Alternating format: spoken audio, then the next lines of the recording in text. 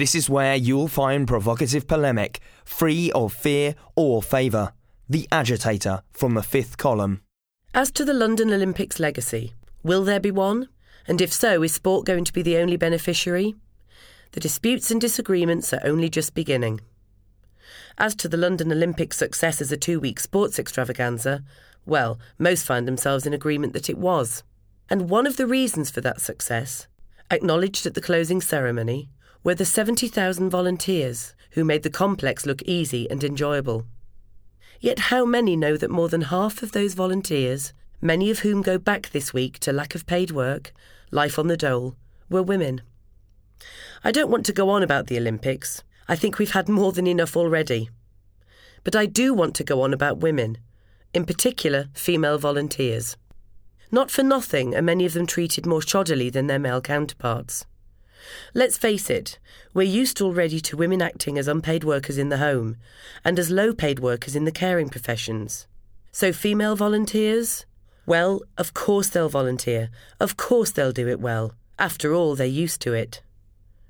Yet women globally as well as nationally are much more likely than men to be employed, if employed at all, in low-paid and precarious jobs. And the consequent poverty only makes them more vulnerable to domestic violence, to ill health, to depression.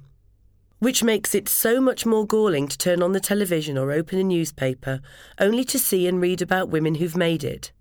Women strutting around the boardroom, women with power and wielding it. And next to nothing about women who, through no fault of their own, languish at the bottom of the career ladder. The stigma of being both female and poor is a terrible burden to bear. But still we appear obsessed with advancing the careers and salaries of those privileged women in senior management posts. Even better if they look attractive.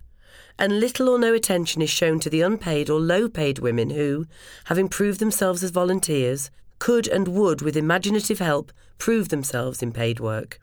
A report from the Institute of Leadership and Management said that almost 3/4 of women in managerial roles believe that what they call a glass ceiling prevents them reaching the very top of their professions.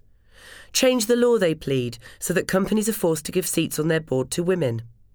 But all this, especially in the middle of an economic downturn, is so much nonsense. How much better it would be if they pleaded for another change in the law. Not to get more women, already doing well for themselves, onto the boards of big companies, but to ensure that disadvantaged women at very least are given the chance to switch from volunteer to employed, and therefore paid, status. To hear more of our podcasts and to have your say, visit our website www.thefifthcolumn.co.uk.